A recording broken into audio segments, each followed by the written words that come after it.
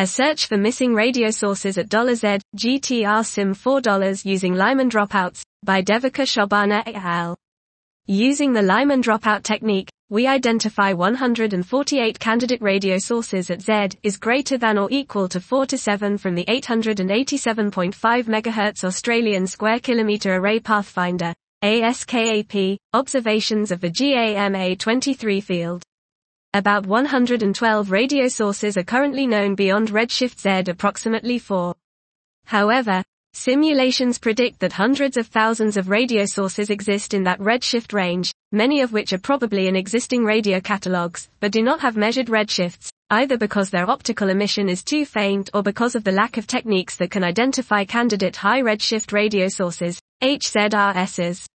Our study addresses these issues using the Lyman dropout search technique. This newly built sample probes radioluminosities that are 1 to 2 orders of magnitude fainter than known radioactive galactic nuclei, AGN, at similar redshifts, thanks to ASKAP's sensitivity. We investigate the physical origin of radio emission in our sample using a set of diagnostics, I, radioluminosity at 1.4 GHz, E, 1.4 GHz to 3.4 flux density ratio, E, far IR detection, IV, WISE color, and V, SED modeling. The radio, IR analysis has shown that the majority of radio emission in the faint and bright end of our sample's 887.5 MHz flux density distribution originates from AGN activity. Furthermore, approximately 10% of our sample are found to have a 250 detection, suggesting a composite system.